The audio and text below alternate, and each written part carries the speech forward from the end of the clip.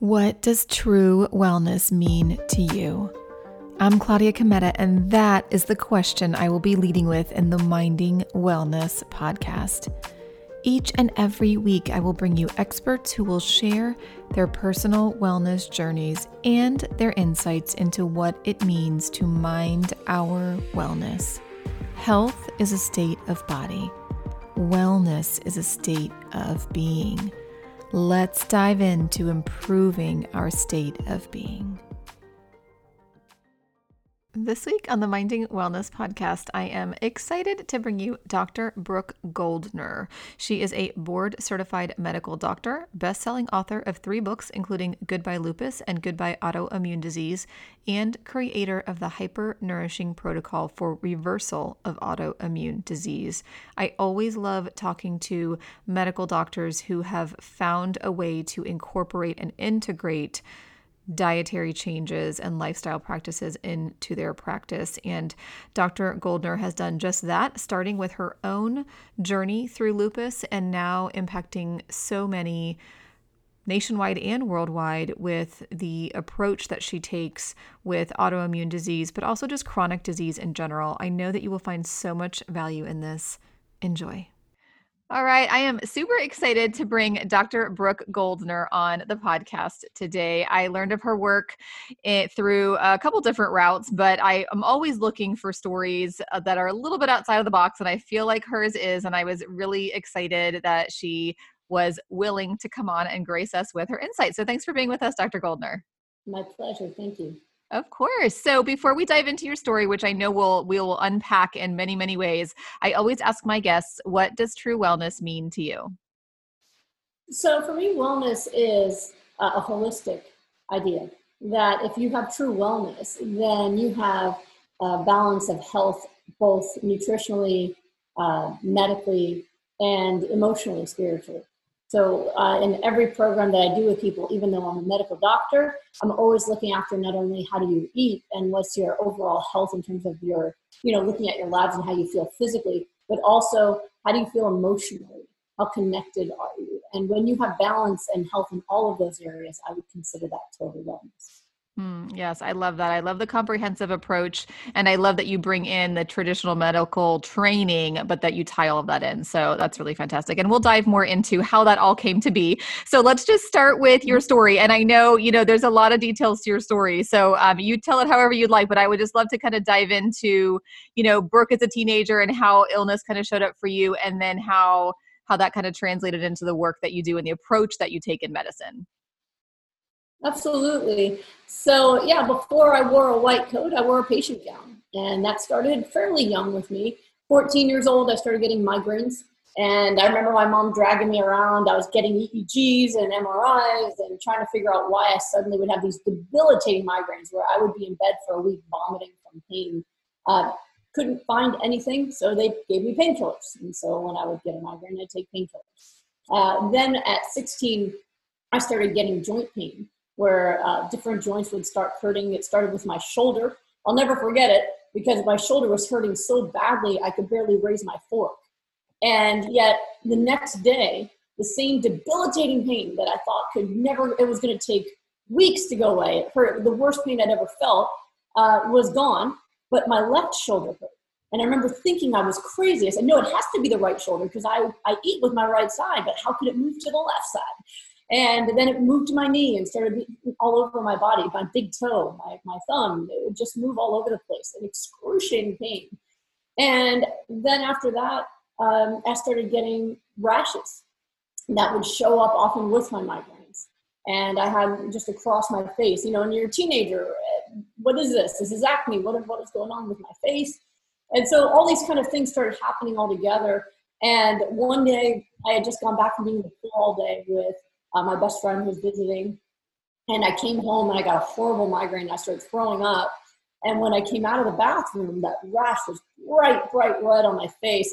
And my dad looked at me and went, "Okay, there's something really wrong here." And I always make fun of him for having dad science. My dad knows just enough science to make things up that sound like science, but they're dad science. But he was actually right here, and what he said was, I think the skin is a window to your health.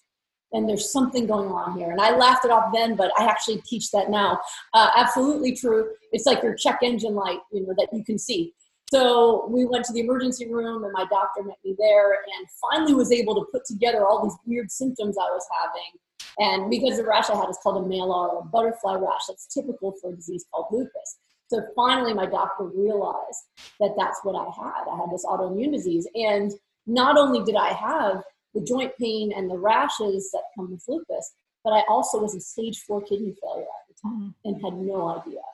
So the next day I am getting a kidney biopsy. I'm in surgery to get a biopsy. And then the day after that, I'm seeing a nephrologist who sits down. My mother and my grandmother was also there, and tells us that I'm 6 months away from complete kidney failure. And I could either end up on dialysis or dead within 6 months if I don't submit to really intense medical treatments, including experimental treatments that they had in mind to try to stop the lupus from destroying my kidneys. So it was just it went from I get headaches and some joint pains to facing down my own demise, all at 16 years old. So at the time, the experimental treatment was using chemotherapy. Now they still do it. They use chemotherapy for lupus. And lupus is an autoimmune disease, meaning your immune system no longer has the right, it's no longer tracking what it's supposed to be doing, like fighting infections. Instead, it's destroying your own internal organs. And that's why lupus is such a devastating illness, because it can attack kidneys, your brain, your heart, your lungs. Very, very scary illness. So what they were thinking was, well, whenever we give chemotherapy to cancer patients, the side effect is their immune system stops working. And that's why people with cancer often die of infections, right? Because the chemotherapy shut off their immune system, and now they have no white count. They can't fight an infection. So they thought, what if we do it on purpose to people with lupus, where we give them chemotherapy to try to shut off the immune system, and maybe that can save their life.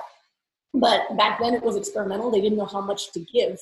So nowadays, when I see people who get chemo, it's usually for a few treatments. I had it for 2 years straight. So they would give me the chemotherapy, and my kidney numbers would come back up. My immune system would look a bit better. Then they would stop it, and it would all go back.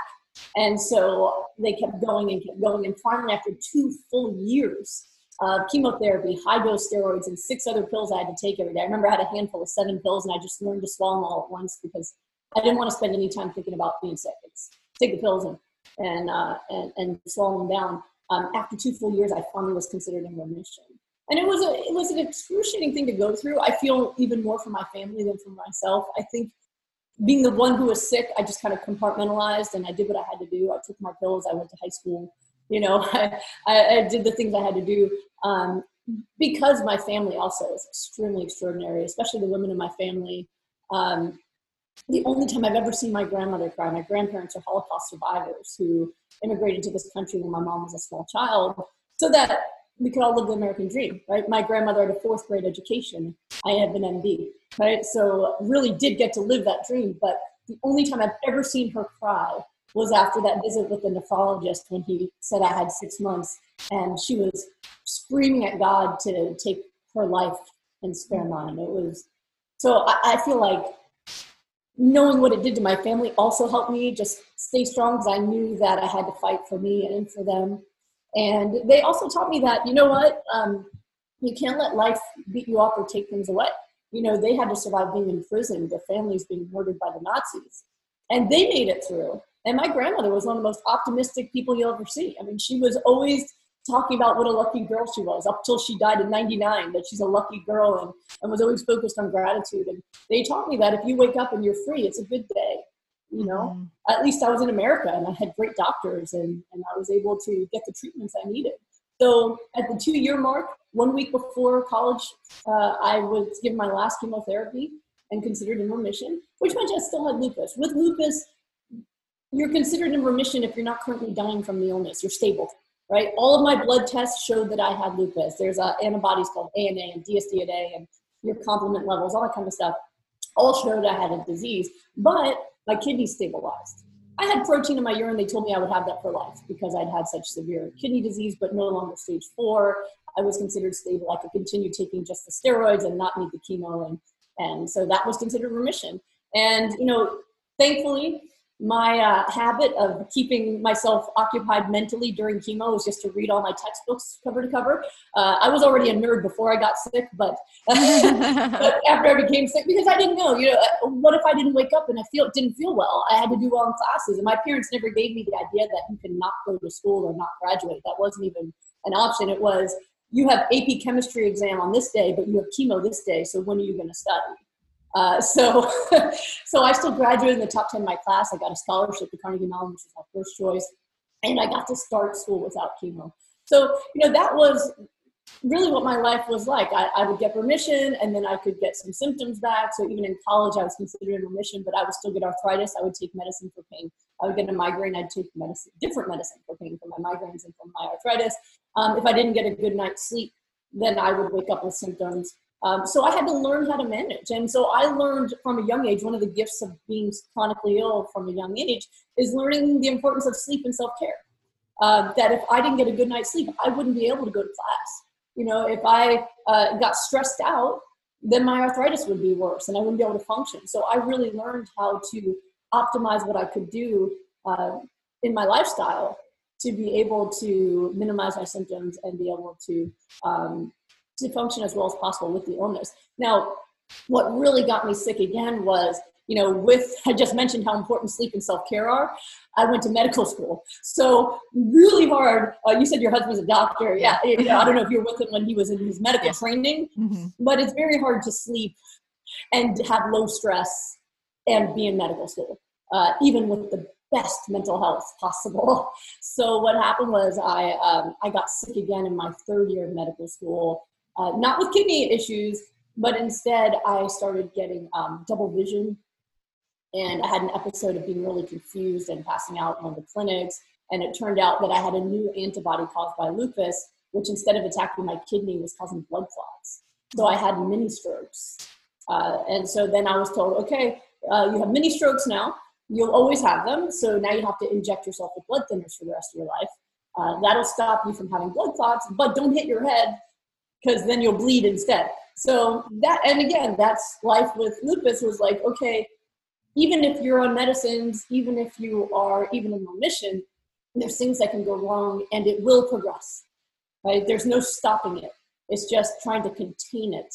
It's kind of like I talk about autoimmune diseases being much like forest fires, which right now the whole western side of our country is on fire, right? Autoimmune disease is like that. It's raging, it's got momentum, and there's sparks that are flying that are going to cause new fires. So with our medical treatments, we try to contain the fire and slow it down, but we can't ever put it out, not with medical treatments.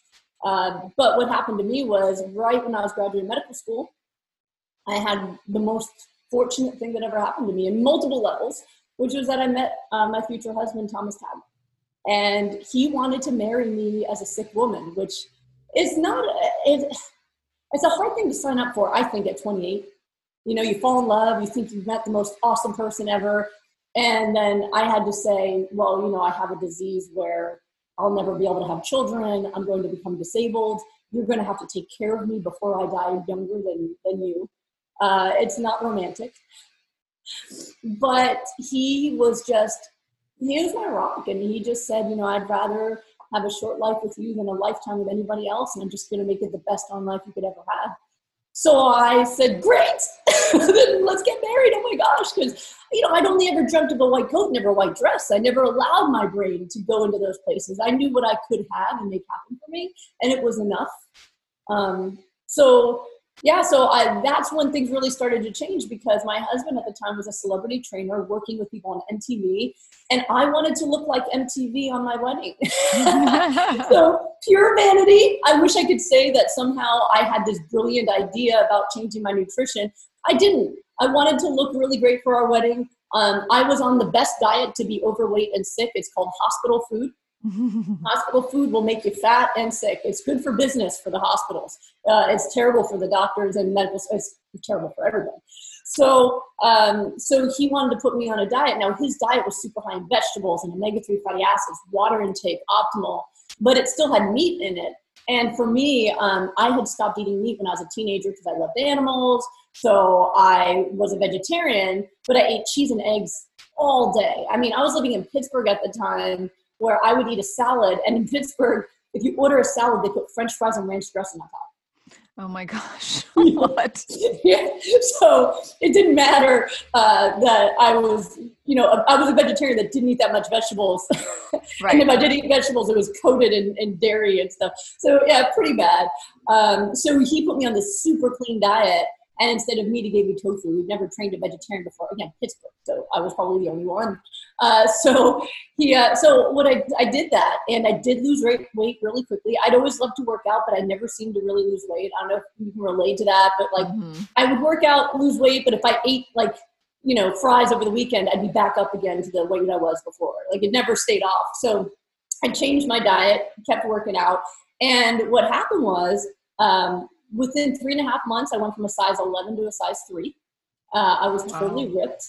But even more exciting was, for me at least, was here I was as an intern working 30-hour shifts, highest stress I've ever had in my life. And I had no migraines. I had no joint pain. I had tons of energy. I had so much energy I could work a 30-hour shift and then go to the gym, which is not normal for people who don't have lupus. Mm-hmm. For someone who has lupus, it's absolutely unheard of. So what happened was right at that 3.5 month mark, we were getting ready to go to Hawaii to get married. We were just eloping with our best friends and our parents, my grandparents, that was about it. So we're getting ready to leave. I had a brand new doctor in California where I was doing my residency, and they ran my labs and they called me up and said, you're going to have to retake your labs when you come back because there was a mistake at the lab. And what was the mistake? They said, well, your labs were negative for lupus, and I've seen your chart. That's not possible. I said, you're right, it's not possible. So I had my wedding, came back, and they were still negative for lupus, and my blood clot antibodies had disappeared. And my cholesterol, which I was told was genetic, and it was not high because I ate all the cheese and eggs, it was purely genetic. Well, guess what? The cholesterol was normal. And that was 15 years ago. And in 15 years, I've had 2 beautiful, amazing children. I have remained completely lupus-free for 15 years. I have no symptoms. I have my normal labs, even my kidney function is perfect, no protein in my urine, no blood clots, for 15 years. So right as I was getting my medical training, everything I ever learned was turned on its head.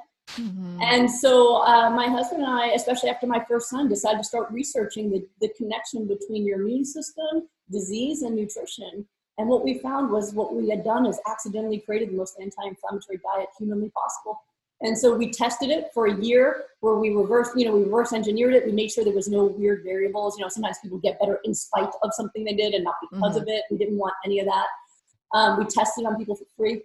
And only when we could consistently get the same results did we share it with the public. So for the past decade, I have focused on disease reversal, and I've helped thousands of people reverse everything from lupus, rheumatoid arthritis, multiple sclerosis, heart failure, diabetes, you name it, all with supermarket foods. So, I'm still a medical doctor. I still do use medicines, but it's for a temporary thing to help people stabilize while we actually work on reversing the disease and getting them their health back.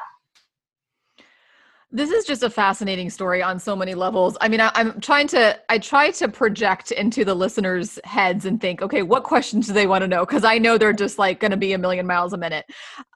It's just such an amazing story. And so there's a lot of pieces. Let's back up to diagnosis and what our understanding and your understanding more than my understanding and as a whole in the scientific community of why somebody gets lupus. What is the understanding of the etiology? Did you have anybody in your family? Do you think it was incited by poor dietary consumption without you knowing that was the case? What's the understanding?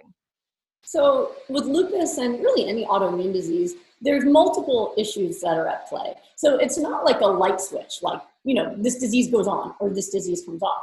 It's more like a storm, cold front, temperature, air pressure, right? There's so many different components that have to come together in order to turn gene expression on for a disease. So, for example, you have nutrition. So I was definitely malnourished as a kid, not because I didn't eat a lot. Coming from Holocaust survivor family, I was constantly fed all the time, whatever I wanted. And I was told if you're not fat, you can eat whatever you want. And so that was the thought back then, right? You don't have to worry about health. As long as you're skinny, eat whatever. So they gave me everything I loved. So Chef Boyardee, macaroni and cheese, ice cream, bread. Then my parents bought Domino's pizza franchises, and I got to eat pizza every day. every day, usually for lunch and dinner, because my parents also did the school lunch programs. So I got to do lunch, and then I'd come home and eat it for dinner too, because they'd be too tired from working all day to make fresh dinner. So I definitely had the nutrition issue. Plus, even when I was a baby, my mother's doctor told her that formula was better than breast milk. Right? Technology trumps nature, right? Doctors, we're taught nothing about nutrition in medical school. So, the idea that somehow we're going to come up with something better than nature is come up wrong every time. But human hubris, we still keep thinking it.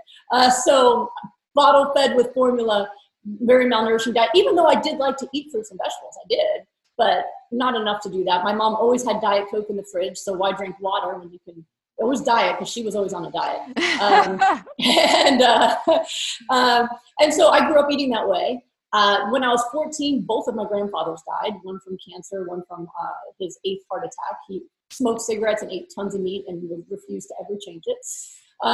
So I definitely had some loss, and they've shown when they've done studies looking on people in mourning that their inflammatory markers and cortisol levels are disrupted, just like someone with autoimmune disease. So it definitely had an impact. So for me, I think those were a part of it. And then puberty, being a teenager. So what we found with autoimmune disease is that you have a genetic predisposition. All of us have a genetic predisposition to certain diseases. And that's just the hand that you were dealt, right, from your ancestors. Thanks, mom and dad, right?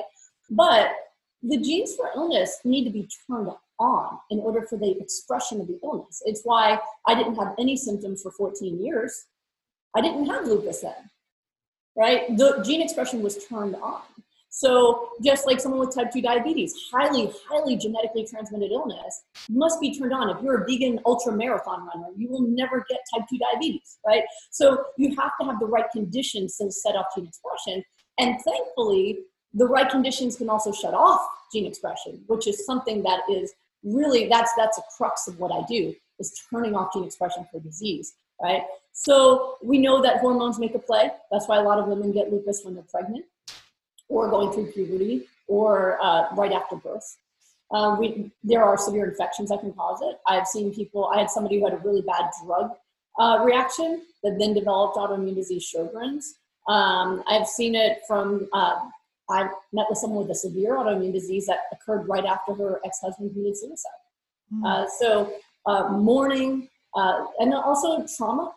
There was one study done where they looked at people in hospitals who were hospitalized for autoimmune. So obviously they're very sick if they're in the hospital with autoimmune. And out of the people who were hospitalized, 65% of them said that they've had a childhood trauma. So trauma is especially linked to developing autoimmune diseases. And we see that even in the celebrity world. Lady Gaga has autoimmune, might be fibromyalgia. They've talked about it possibly being lupus, but fibromyalgia may or may not be autoimmune. It's definitely inflammatory. But they've shown that there's a direct link between PTSD and getting those symptoms. And she's in therapy called DBT for people who have had trauma. Then you look at like Selena Gomez. She has lupus, and she's also on DBT, which is a specialized psychotherapy for people in trauma. And she said being in DBT has helped her lupus. So all of these things come into play, and it's different for every person. I've been doing disease reversal for a decade with people. Nobody has the same story. Nobody does. So it's really about all of those things, making sure, and that's why I do holistic approach, is for me, I was already super grateful, super happy, and I liked to exercise. I just needed better nutrition. And once I changed my diet, my symptoms disappeared immediately.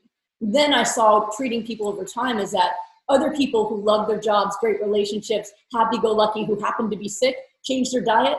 A couple of weeks later, they're feeling amazing. Then there's everybody else, depressed, anxious, stressed, poor lifestyle habits. They just spend their time watching TV or whatever. Those folks take a lot longer, even with perfect nutrition. And so I realized that if I wanted people to rapidly be able to reverse their illnesses, I had to focus on healing their traumas and helping them with the self-care, getting the best mental health possible, and applying the right nutrition. When you do all of those things, it's magical how quickly the storm can clear up.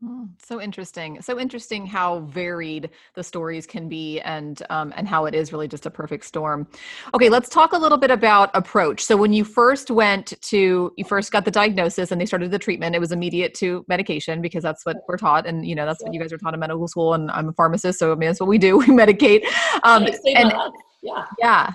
So at no point until you met your soon to be husband, was diet ever mentioned in any of the visits or consultations?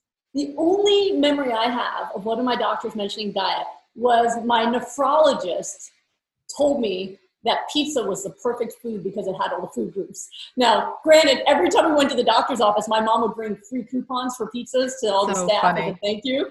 So, he was probably just catering to that. But yeah, that was the only time I ever remember him saying anything about diet. Okay, so no mention of anything helpful with regard to diet. Then you meet your soon to be husband, and he is already living a healthy life. He's already eating healthy in a healthy way, Yeah, much healthier. much Yeah. healthier. What he was teaching back then was kind of like what modern paleo has become, right? When people do it correctly, people call themselves paleo who aren't really following it, right? But he was having people eat, over a pound of raw vegetables a day, high doses of omega-3 fatty acids. And if you eat meat, it comes from free-range sources, which are healthier sources. And what he found was people lost weight rapidly. They built muscle rapidly. Nobody ever reversed the disease, though. Then he did the same program with me and took out the meat. And within a few months, a disease I'd had for 12 years of my life disappeared. So it was just one of those things. And what I found too in my work is that people who add what they're missing, they add the raw vegetables and the omega-3s and water intake. If they're eating a little bit of meat, I can often help them get into a remission or at least dramatic improvement. But we take away the meat and then their labs fully reverse. So that's why there are people who will say like, oh, I'm doing better, but I'm on this diet instead. That any improvement you make in the quality of the food is going to make a difference in your health. And the more improvements you make, the more dramatic the difference can be and the more complete. Okay, yeah. So I'm anticipating people thinking, okay, well, I mean, that sounds awesome. I would love to do that, but like my husband isn't going to be on board with that. Then I'm going to have to make 2 meals, and I'm going to have to make hamburgers for him. And so, talk us through how to. And I'm sure you do this when you work with your clients and your patients. How does this practically get started in somebody who is not previously, maybe somebody who is also eating pizza most of the time, and some meat? How does this look practically in the people that you help, and how do you recommend to begin this when maybe not everybody in the house is going to be on board with it, and they might be in isolation with regard to their diet and the shifts in their health? Well, there's multiple topics kind of combined together there, right? So one is a psychological issue, which is coming up with objections before you actually take action. So the mind is really good at coming up with reasons not to do something hard. And that can keep you feeling really busy because you're thinking about it. What about this? And what about that? And it gives you a reason not to start. So I really recommend people just focus on, I'm going to do this. And then once you make a decision, your brilliant mind will come up with ways to solve the issues, right? So I think that's one thing I work with people on is really getting them focused and motivated rather than distracted. I just posted that on Instagram the other day where I wrote something to that fact, like, are you focused on the reasons why you can't, or are you just taking action, right? Mm-hmm. So I try not to let people spin around that much because taking action is actually pretty simple. What I teach people, I try to make things as simple and easy to do as possible. So listen, if you're trying to improve your health and you're not currently dying from a disease, you don't have to dramatically change everything tomorrow. You can start just doing better.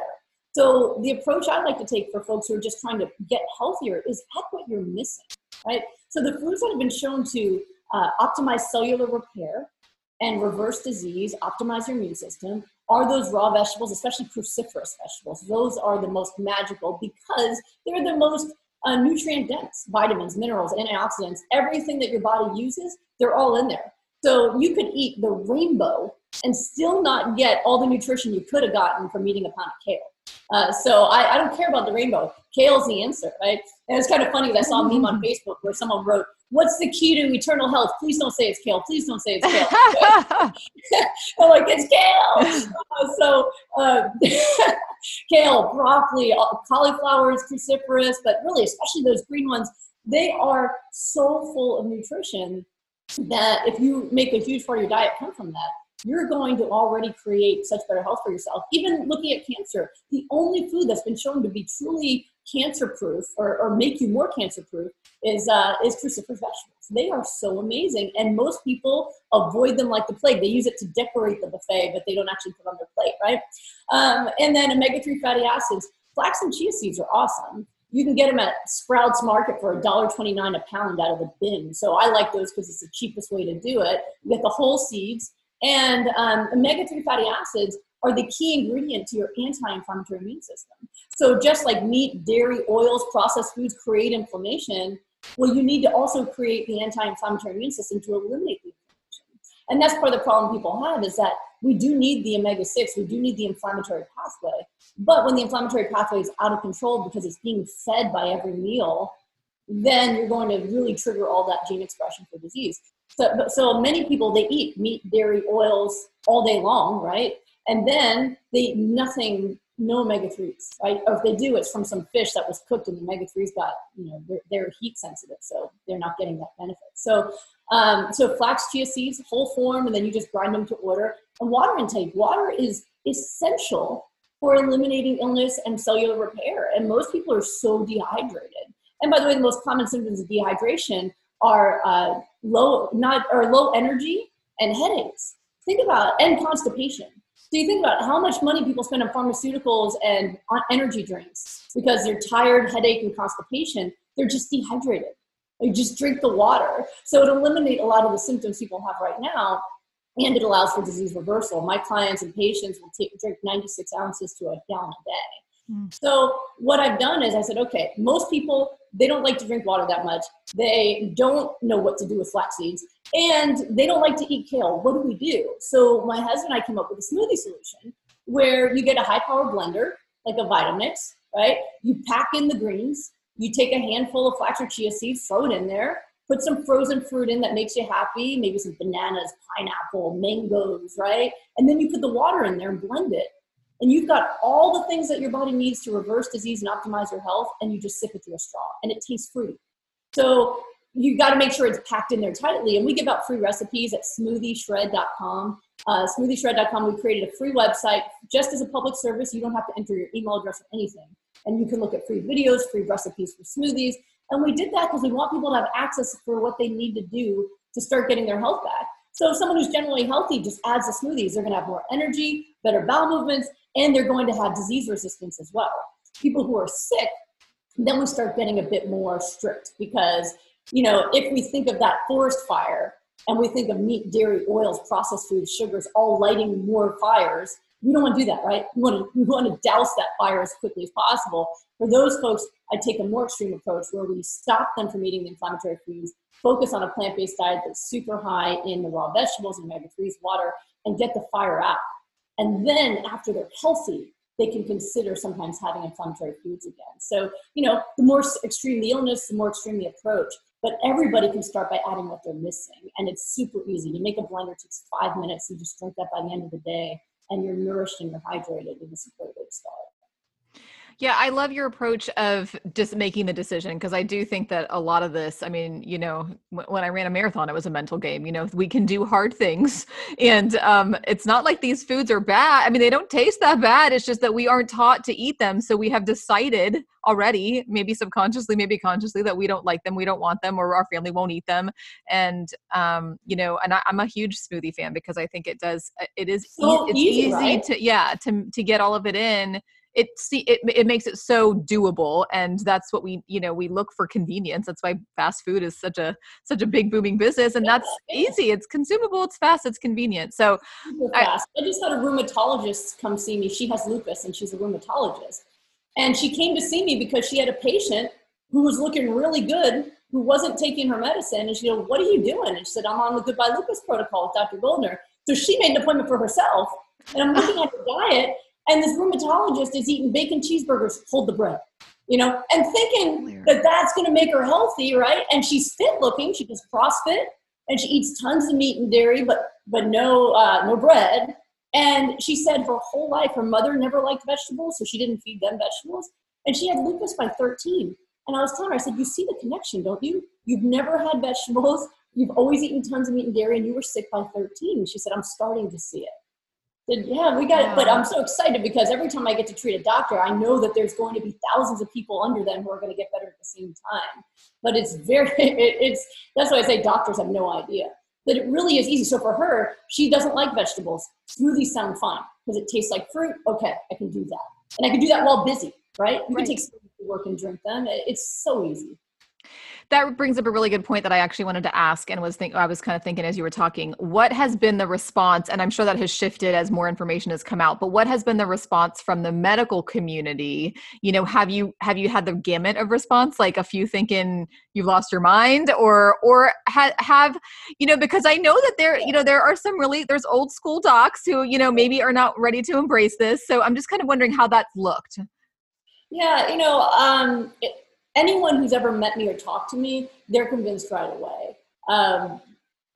Because listen, I mean, you talk to me, I was a patient. I did 3 years of genetic research at Carnegie Mellon. I'm an MD. I was chief resident of my residence program. I'm not someone you could just say, okay, she's not a scientist or something, right? So I'm definitely, I think that's been helpful, right? Because if you went to your doctor and said, I read about this personal trainer who says to drink these juices and you're going to get your health back, they'll roll their eyes. But it's different when it's coming from me. So I think I get a little bit more gravitas for that reason. However, about a decade ago, when I first started putting this stuff out there, the only people who found me online or found me through my book, Goodbye Lupus. And their doctors would say, this is ridiculous, it's stupid, snake oil. Even though I wasn't selling anything, I'm just telling people where to shop. Fine, they didn't believe it. Now, I get referrals from rheumatologists, neurologists, surgeons, internists. So I get referrals all the time.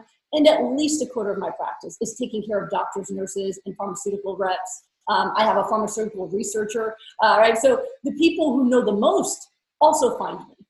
I recently just helped someone who she's an ER doctor fighting COVID who reversed her lupus with me, an ICU doctor fighting COVID who reversed her migraines with me. So I think nowadays, especially doctors who are still reading research and still learning, they know very clearly that this is true, right? I mean, the research, nothing has ever shown the effect or benefit of disease reversal from nutrition like a plant-based diet can.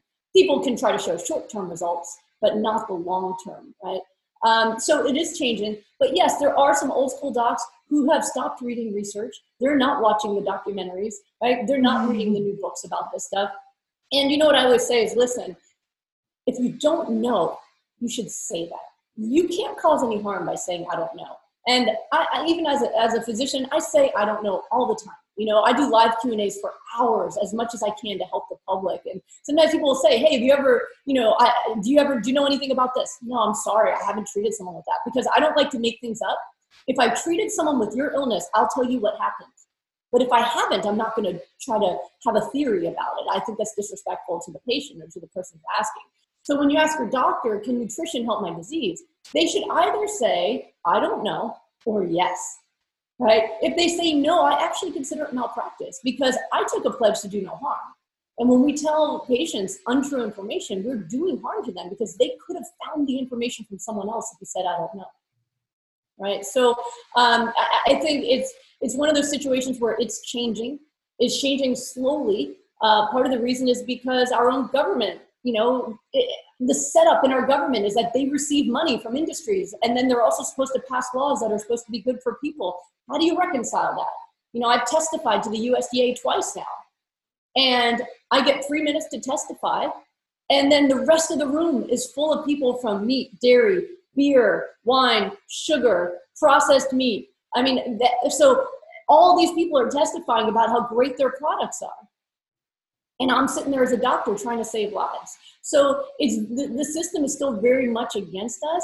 And the doctors are taking their cues, from what the FDA recommends. Just like for cigarettes, they knew in the 50s cigarettes caused emphysema and cancer. But until our government came out with the Attorney General finally said, in the late 70s or early 80s, finally said that cigarettes cause cancer, that's when doctors started saying don't smoke. The research was already there, but they weren't reading it. They were smoking themselves.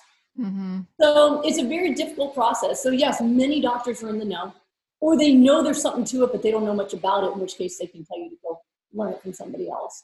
But yes, I do come across it, especially nephrology for some reason, kidney doctors. I think they're so busy or something, they're not reading this stuff. But I helped somebody, I published this, who was end-stage lupus nephritis. She was end-stage kidney failure on the transplant list, who did my rapid recovery group where you work with me every day for 6 weeks. And in 6 weeks, she doubled her kidney function, got off the transplant list entirely using nutrition. And her doctor, who'd been following her for 9 years that she'd been kidney failure, he said, I don't know what it is. It's a miracle, but it's definitely not the food. So now he's religious instead of looking at science, right? I mean, the science is right in front of you. She changed her diet. She got better. No, I don't know what it was, but it's not that. But you know what? This is now 4 years later. She still has not needed a transplant. She's still living her life. And I published multiple case studies in kidney, in reversing kidney failure. And now I have some new ones coming out for lupus and Sjogren's. But the majority of my time I spend working with the public because that's where more change happens. The doctors, they're reading what they want to read. I think it's public pressure that's going to be what finally changes things. Really interesting. I think what really stood out for me is I think that, a lot of times we think if we don't know when we have gone through all the training that we've gone through, you a lot more than I have, that equals no. Like if I don't know, then it must be no. If I haven't heard of it or if I haven't been told of it or, some study didn't cross my path, then it must be a no. And to not go that route and to not default to that and to just either say I don't know or yes, because there's still so much we don't know as a medical community. There's no way we're ever going to know everything. So I think that that's a really important point for people, for both the medical community that's listening and lay people to not necessarily allow a one no from a healthcare professional to mean that's the end of that discussion, that, maybe to seek further information. So that's super helpful. For everyone, right? I wish people would only give opinions when they were valid. It's like, you can ask your buddy about how to invest your money and your buddy has $1 in the bank account, but he'll have an opinion, right? So whenever people ask me, well, what do you think about this person who said you shouldn't have a smoothie, or this person said this, I go, why would I listen to that person? How many people have they healed from a disease? Why are you listening to that person? Mm-hmm. So whenever I need to learn something or I want information, I find someone who's been successful at what I'm trying to do, and I just do what they say, right? And so unfortunately, if you go to a doctor and they say no, and you just trust that they know everything, which, you should be able to trust that, you can definitely, you can hurt people. And that's why I think that it's malpractice. I think it causes harm to people. And doctors are not taught for some reason that it's okay not to know things. I think it's like ground into us, when your attending is grilling you and asking you about like the differential diagnosis. And if you don't know something, then you're shamed in front of the whole group, right? Whereas I don't know is just part of being human. Mm-hmm. That's so true. You can always say, I don't know, but I'll look into it. That's what I usually do. I don't know, but I'll look into it. I'll learn, It really is the culture, probably not just of medicine, but it is the culture. I mean, even as a pharmacist, it's like nobody is accepting, I don't know.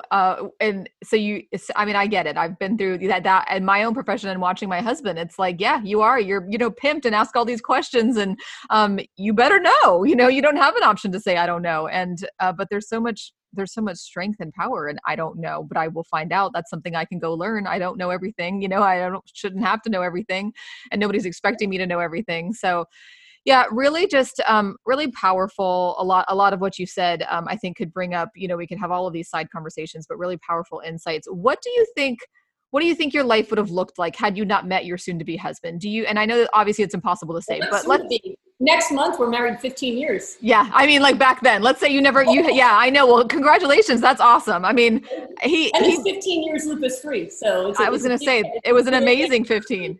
Yeah. Big anniversary for both of us. What would have been like? Well, obviously I would have continued to be chronically ill. The predictions based on just the regular course of lupus that started as young as mine and had as many complications as I had, there's a good chance I would have already been disabled. I'm in my 40s now. And by my 40s, I was expecting to be disabled physically. Instead, when I turned 40, I got to be on the cover of a fitness magazine, which was wild. Now, it was Fit Over 40, so that's kind of like you look good for your age, but I'll take it. I would take it. But it was one of those things where it was like, how am I an example of fitness and health when I'm supposed to be this chronically ill, debilitated person? I know the scariest thing for me was when the mini stroke started, because I'd always expected that I wouldn't have a lot of physical ability. I exercise and stuff, but I'm not an athlete. I'm extremely clumsy. There was no plan B for me besides being a nerd. It wasn't like I could have had a career as an athlete or something else. No, this was it. So when I had the blood clots, that was terrifying for me because the brain was what I was counting on. I figured I could be in a wheelchair and practice medicine. But if I lost my mind, then, or my ability to think and do the work that I did, that was the lowest point I ever had, really, was about 2 weeks of kind of coming to terms with that diagnosis before I came back to a place of gratitude. So I think if I imagined my life without meeting Thomas, I definitely would have more physical illness. I wouldn't be able to make the impact on the world that I do. My plan was to treat the homeless, and that's what I did early in my career, and I loved that work. So I think I would have a lot of satisfaction from my work. I still would be a positive, grateful person, and I would have a lot more illness. Instead, yeah, I have beyond level of satisfaction from my work. I mean, you hope as a doctor you can save some lives, but oh gosh, it makes me cry just thinking about the people who've gotten their lives back, who are on the brink or who are home disabled, who are now out there getting married and going hiking, who are traveling the world, or at least before COVID, people who got a second chance at life the way I did. So, like I said, my default is gratitude. So I know no matter what, if I was still alive, I would be looking for gratitude, but I wouldn't have the children. I wouldn't have this ability to give back on the level I do now. And I wouldn't be able to save as many lives as I do. So it's kind of hard to imagine my life having gone any other way. And that's why I'm always very grateful. I'm grateful that I was sick because of the kind of the superpower it gave me to be able to heal and then give back that healing to people at such a large scale. So many people I talk to have a similar ending to where they feel like it's their superpower. Like, if I didn't have this, how could I have possibly made this significant of an impact? And so the world is so much better because of what happened to you and how you persevered through it. And shout out to Thomas. I don't know him, but thank you for helping this progress in the direction that it did. I think that it's just really wonderful to watch dark moments turn into such light for so many other people. So I really do appreciate the work that you do. And I don't want to miss out on the end with having, and this will all be in the show notes, but how do people find more information about you? I know you mentioned the Smoothie Shred, but where can they find you? So for people who are, if you're just looking to stay motivated and stay informed, I am really, really active on social media. So if you look at Goodbye Lupus on Instagram, on Facebook, or at Vegan Medical Doc on Twitter, I'm posting every day. Some of what I post is to educate you about diseases. Like today I posted about reversing Hashimoto's, and other posts are about get started. Don't give up on yourself. And my wisdom to try to keep people motivated and happy, how to do self-care, how to improve your mental health. So I'm very active there. For people looking to actually get my help, if you go to goodbyelupus.com, I have online classes where I teach disease reversal. I have appointments. I have programs where you can work with me every day for 4 weeks or 6 weeks. So goodbyelupus.com. And I treat people with all different kinds of illnesses, but Goodbye Lupus was my first best-selling book, and of course my story, so that's why it's called that. And by the way, when you were talking about the dark stories, that's what I tell my kids that I treat, because I've treated kids as young as 2 years old with lupus, and they know superheroes. So I always tell them, this is your origin story. This is your origin story. Because the origin story of the superhero is always a bit dark, right? They got radiated. They had something terrible happen, right? They had to leave their home planet while it was being destroyed, right? But this is your origin story, and it's going to make you so strong, and you're going to be able to do amazing things. So I think for all of us, if we can embrace what happened to us and then fight for the best life we can have, then yes, the worst thing that ever happened to us can become the greatest gift that we give the world. So beautiful, so amazing. I really appreciate all that you have shared with us. And I know there's so much more. We could not even possibly pack in all of your goodness, but thank you for sharing all the places that people can find you and how they can work with you, either one-on-one or a group setting, and even just get some free information, which I love too. I love that that's an option. So thank you so much, Dr. Brooke Goldner. Thank you. It's my pleasure. Thank you so much, Dr. Goldner, for joining us on this episode, sharing your insights, your own personal journey, and some of the transformations that you are seeing as you help others on their journey. I continue to be so pleasantly amazed by the ability of food to truly be medicine for us, and much better medicine in many circumstances than what medical advances have given us, not to take away from some life-saving medications, but really and truly focusing on how to nourish our bodies and allow them to heal in the amazing ways that they know how to. So thanks again, Dr. Goldner. Thank you to all of you for continuing to listen and following us as we continue to mind our wellness. I'll see you here again next time.